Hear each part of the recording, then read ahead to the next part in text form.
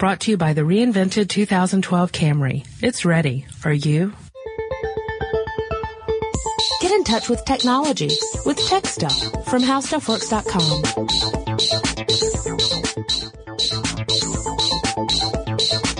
Hello again, everyone. Welcome to Tech Stuff. My name is Chris Paulette, and I am an editor at HowStuffWorks.com. Sitting across from me, as he always does, is senior writer Jonathan Strickland. Do you see this? This is my boomstick. All right. That leads us to a little listener mail. This listener mail comes from Damon, and Damon says, could you please do a podcast on how the Gatling gun works? Because I saw it on Mythbusters, and I was wondering how it works. Well, Damon, we're going to talk a bit about the Gatling gun today. It's an interesting piece of technology, but to really understand how the Gatling gun works, we need to go back further and talk about just the principles of firearms and how they work in general. Yeah, we actually have already touched on a very, very early firearm, the arquebus. Yeah, we talked in our Tech of 1500. We kind of went into this. Wasn't that 1510? It was 1510, technically. Okay. You're right. Someone will call and correct us. The Tech of 1510. And so going back to around the mid of the 14th century, that's when we first started seeing, not we personally, I wasn't around back then, don't know about you, Paulette, but that's when cannons first started to hit the scene in medieval Europe. Yes, but they were very inaccurate, and so they missed the scene part of the time too. Couldn't hit the broadside of a barn. But yeah, the cannon was the probably the earliest form of gun. Yeah. I would imagine it probably was simply because they wanted something that would create something that would fire a big projectile. Right. Yeah. And a gun that actually is a good point. A gun in this definition is basically a tube. Yes. Sealed off at one end. That can fire some sort of projectile. Yeah, and it has, at least the early cannon, the way they worked is they had a hole drilled toward the sealed end where you could place a lit fuse to light the gunpowder. So the way you would load a cannon is you would pack the gunpowder into the end of the cannon. Then you would load the shot into the cannon, sometimes with either with some sort of cloth wrapped around the shot, or you'd actually stuff wadding down there to seal it really well. You put the shot in. You put a lit fuse into the hole that lights the gunpowder. The gunpowder ignites and essentially it explodes. It burns so quickly that we have to call it an explosion.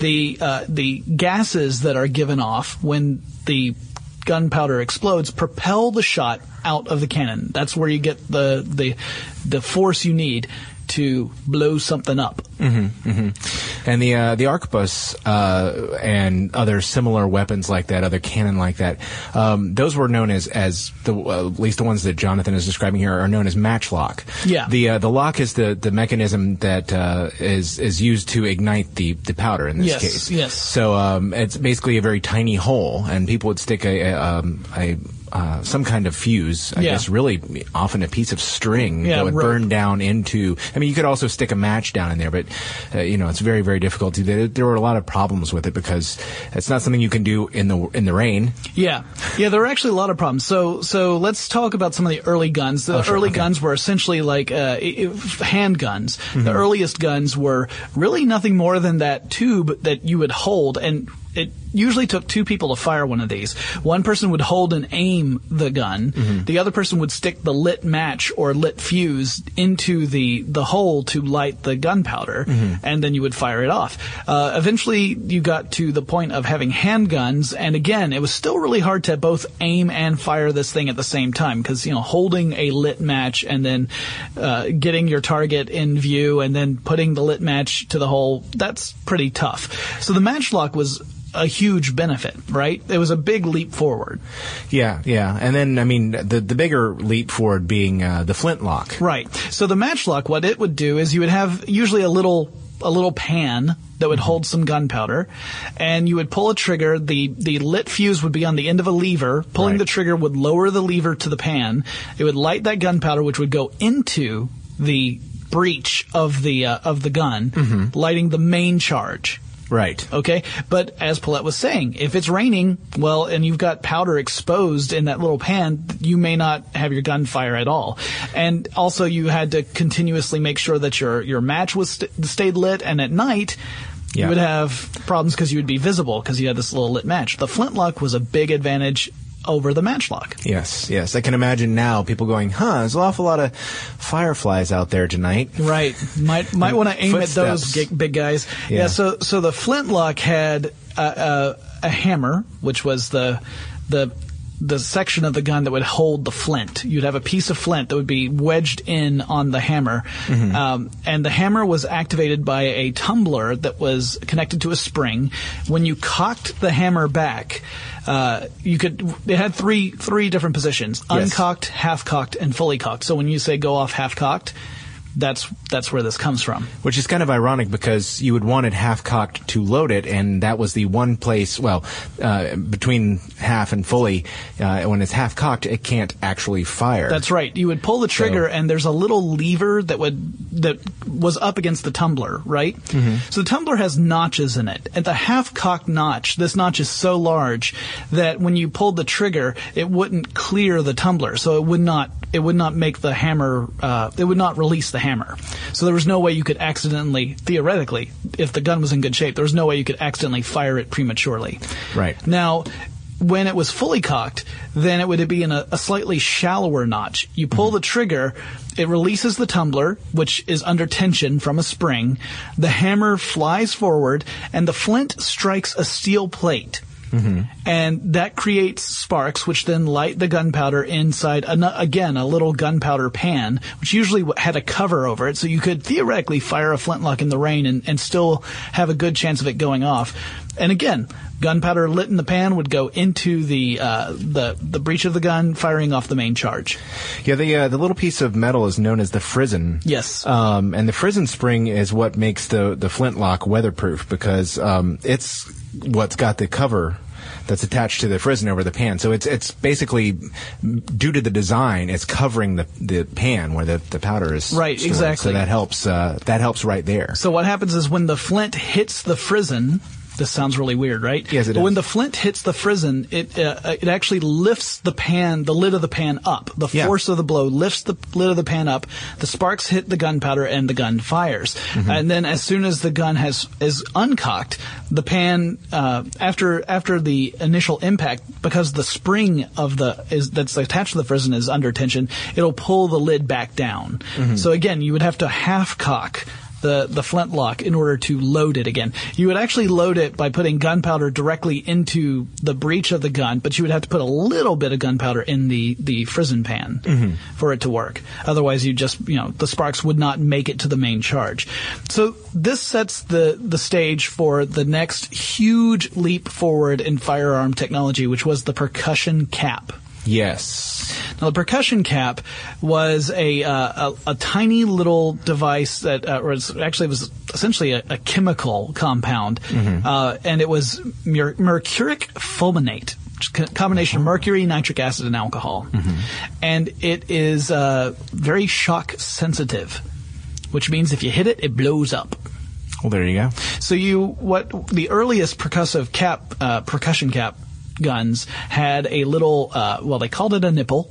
Mm-hmm. It's a little protrusion that you would put the cap on, and you would cock the gun back just like a flintlock. Sure. And it had a hammer that when you pulled the trigger, the hammer would come down, hit the percussion cap, which would cause the initial explosion that again lit the charge inside the gun. Right. What really brought warfare to a new level was when we figured out how to put the percussion cap, the charge, and the bullet all together in a single cartridge. Yes. And initially, I believe people were experimenting with paper cartridges. Yeah. But they weren't as refined as when they developed the metal cartridge, which is what we are still using now. You see if you look at what most people think of as a bullet, I would say the majority of what most people see is the brass cartridge. Yeah. Which is the bottom part of the bullet. It's the part where the firing pin strikes and launches a projectile from the gun. Yeah, that's whenever I think of bullet, I'm thinking of the full cartridge. I'm not thinking of the tip. Now, hunters and soldiers, of course, they have a much better knowledge of this sort of stuff. But I think for the layman, when we say bullet, you're thinking of the thing you put in the gun, which technically is a cartridge. Right. And yeah, it has 3 sections. There's the primer, which is the percussion cap. There's the propellant, which is the gunpowder or, other propellant. And then you have the bullet, which is the tip that actually fires out of the gun and hits your target or whatever the gun happens to be pointed at, actually. So in this case, the big change here was that guns now had a firing pin that would strike the percussion cap so that's what would ignite the propellant and push the bullet out of the gun, which meant that you had a spent cartridge in your gun afterward. So, I'm sorry, it looks like you're just about to say something, so I'm going to shut up. Well, there's something that we also need to address, too, which is the barrel of the gun. Now, I mean, up until this point, too, roughly, I'm not being exact here, we've been sort of talking about, for the most part, muzzle-loading weapons. Right. Where you actually put the bullet, and in this case, in the earlier weapons, we were speaking of a lead ball as your bullet. So, or, a shot in a cannon or different, grape shot or whatever it is that you're firing out there. Let's say projectile. So you're pushing the projectile down the tube and, loading it yourself by hand up until we got to the cartridge point. But the thing is, in order to make that, not in order to make that, for the most part, when they started out, they were smooth, what they call smooth bore, which means it was, the insides of it were smooth. They were polished and it was easy to push a bullet down there. Well, they also figured out, probably around, I believe the 15th century or so that's not really the most accurate way to get a projectile to its target. Right. By rifling the tube, the barrel of the gun, you could do a lot more. You can actually add some distance, and you can improve accuracy as well. And initially, those weapons had barrels that were straight, had straight grooves in them. But eventually, they discovered that a spiral groove would improve accuracy and range. Right. It makes the shot spin. Right. But it's very difficult to muzzle load when you have a spiral groove. Right. Because it's like little ridges, right? Yes. So it's like pushing something past a series of ridges. It's not going to load as quickly or smoothly as a smooth bore rifle or smooth bore barrel.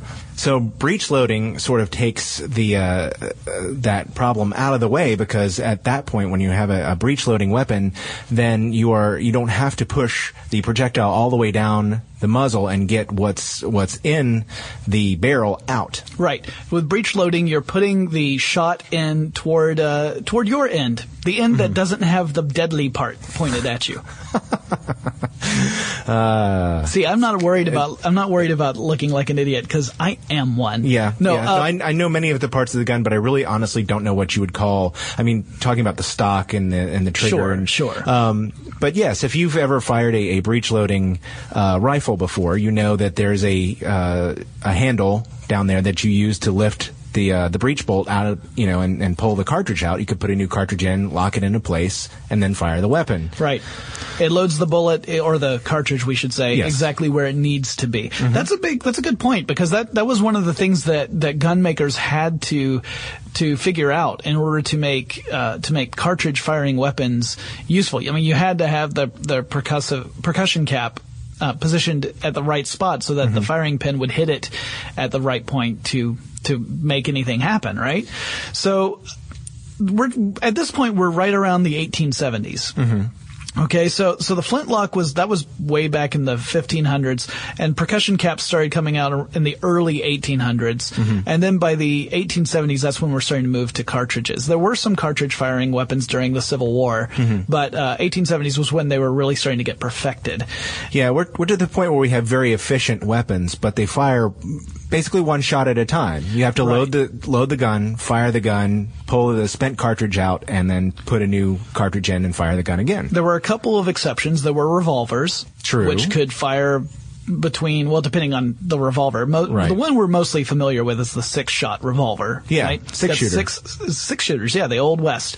So these were the ones that had these 6 cylinders that would rotate as you were firing the gun so that it would put a new cartridge in firing position every time you pulled the trigger. The way that worked, and it's important to understand this because it kind of plays in with the Gatling gun that we're going to get to in just a second. The way that worked is that when you pulled the trigger, the trigger actually had a pawl attached to it, P-A-W-L. It's a component of a ratchet. Okay. And what that did was it pushed against the revolver's cylinders so that it would turn it 1/6 of a turn, or however many, to move the cylinder in the right position. Right. It would also, at the same time, cock the trigger back.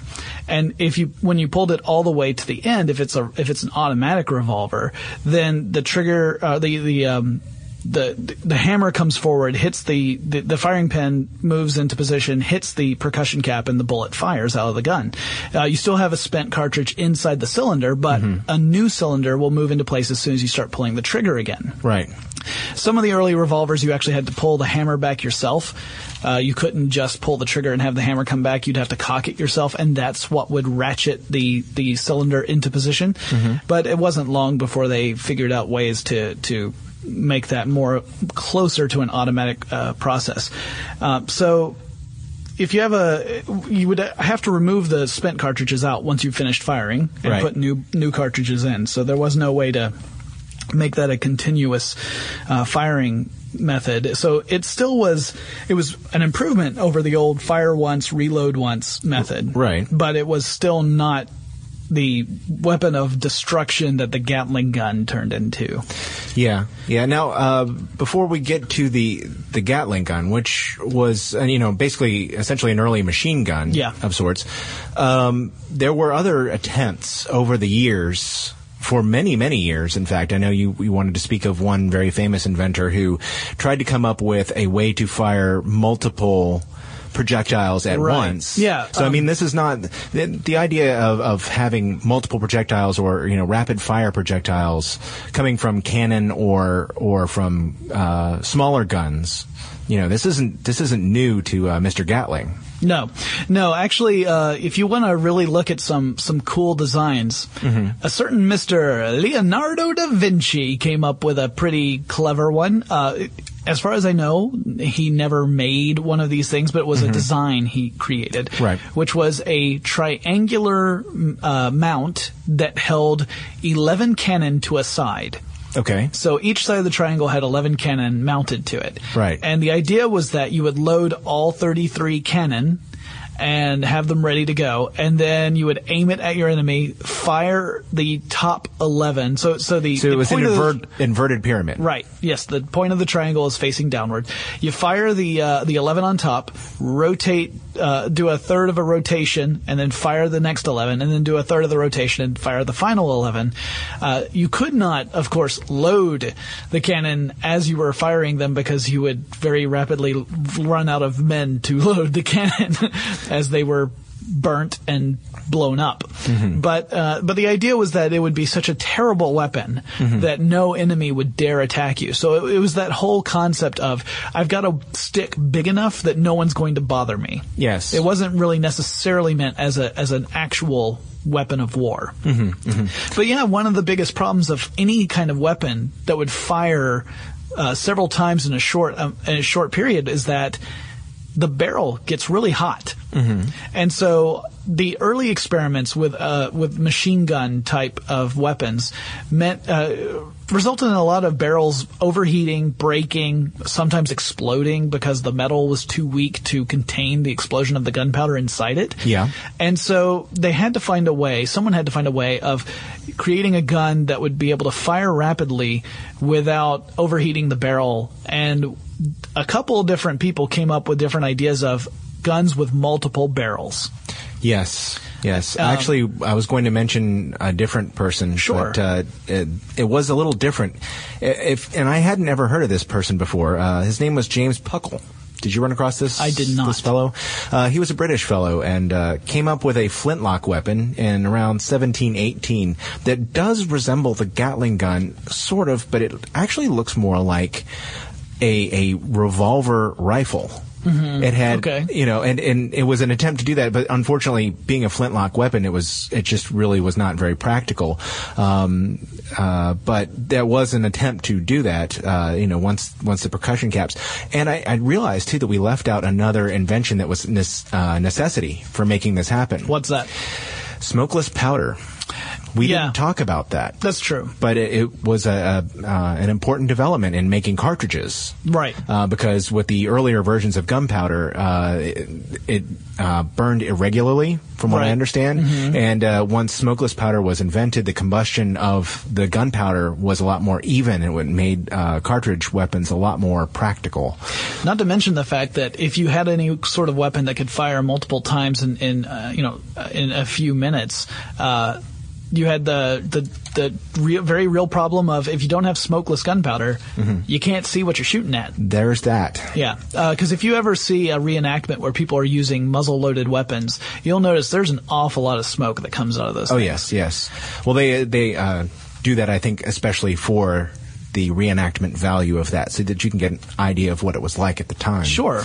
But however, it is awfully cloudy. Are we now ready to speak of Mr. Gatling? Sure. So Richard Jordan Gatling, he comes up with this invention in 1862. Yep. So this is during the Civil War. He actually he pitched this idea to President Lincoln, saying that it was, again, a weapon that would help crush the rebellion.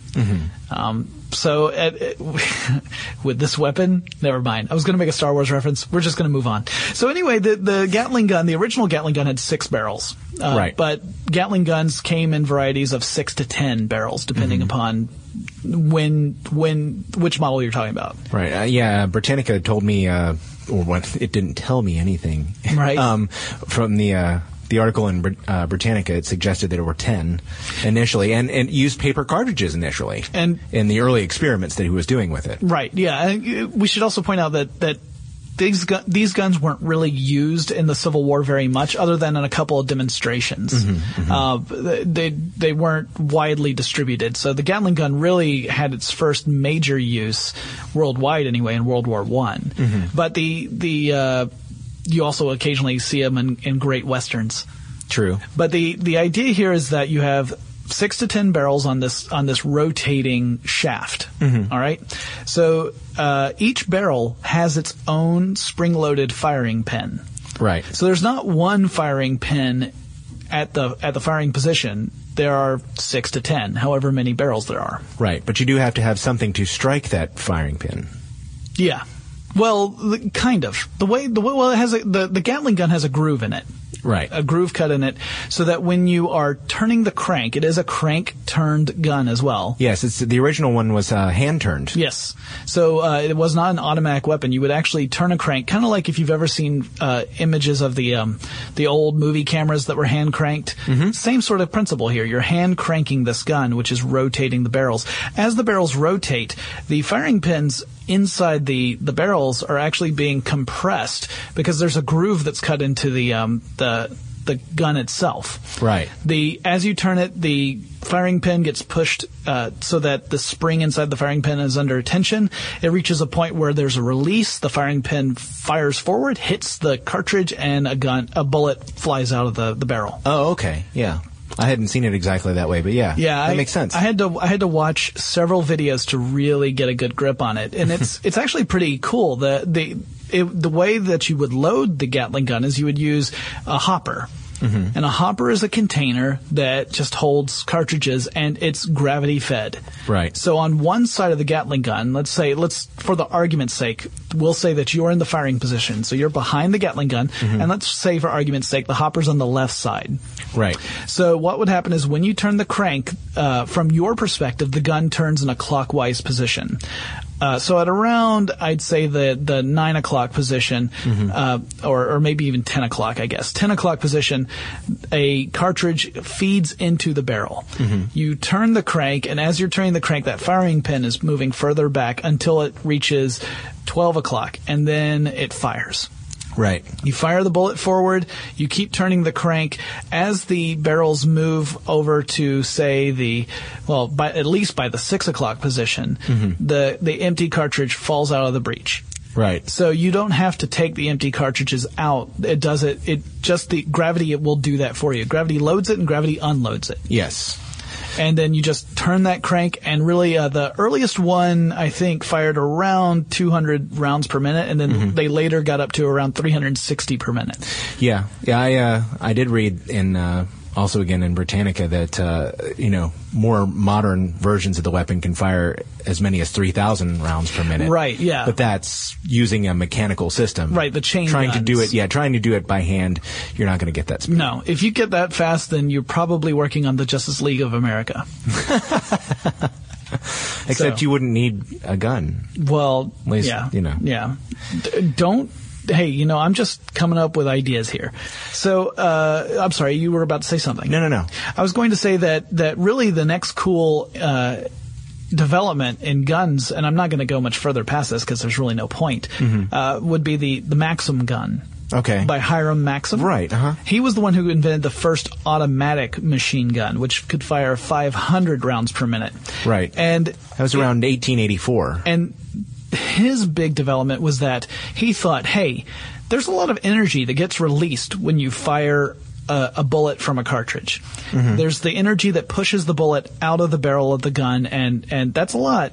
What if we were to harness that energy in such a way that it would cock the gun for you so that it would be ready to fire again? Right. And that was the basis that set the stage for the automatic machine gun. And there's several different ways to achieve this effect.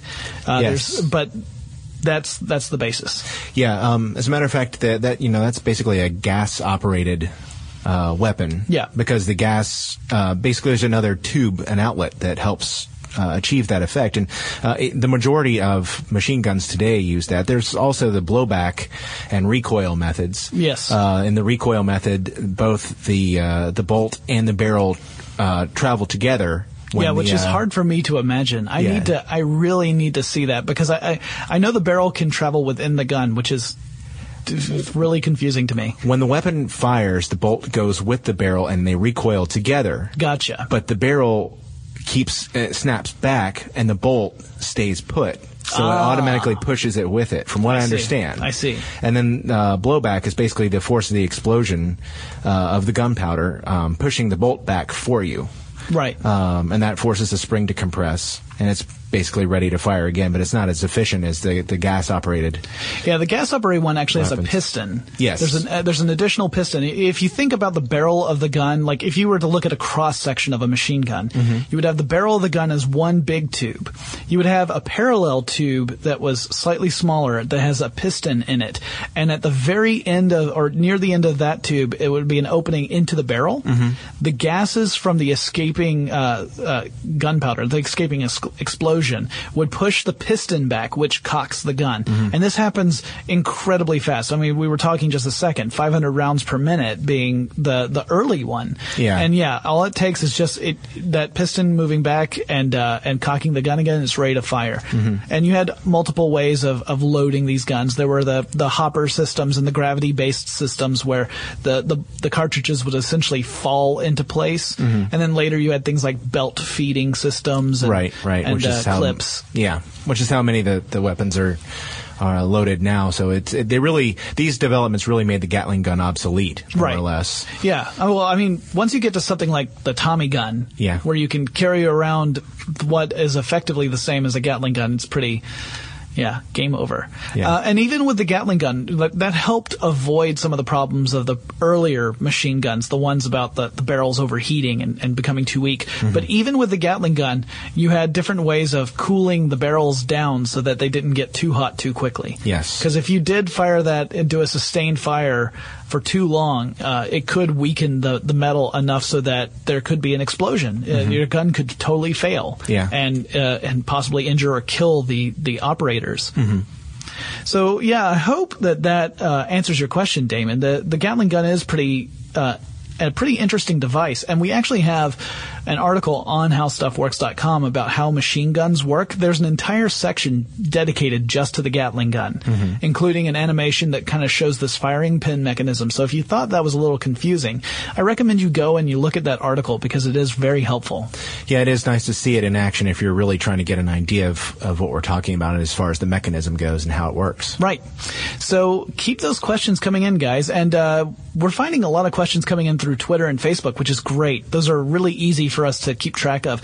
Email is actually a little trickier just because we get so much mail from so many different sources. It's also easy to answer the quick 30-second questions in those forums, too. Yes, yes. And if we don't know the answer, somebody else will. So if you're on Twitter or on Facebook and you're not already following us, fix that. We're Tech Stuff HSW, both on Twitter and Facebook, and we're building a pretty good community in both. We're actually getting some cool contributions just from our listeners, where some great conversations are popping up. So please come join that, be part of that. If you do still want to contact us the old-fashioned way, you can. That's more than acceptable. Our email address is techstuff@howstuffworks.com, and Chris and I will talk to you again really soon. If you're a Tech Stuff fan, be sure to check us out on Twitter. Tech Stuff HSW is our handle, and you can also find us on Facebook at facebook.com/TechStuffHSW. For more on this and thousands of other topics, visit HowStuffWorks.com. And be sure to check out the new Tech Stuff blog, now on the How Stuff Works homepage.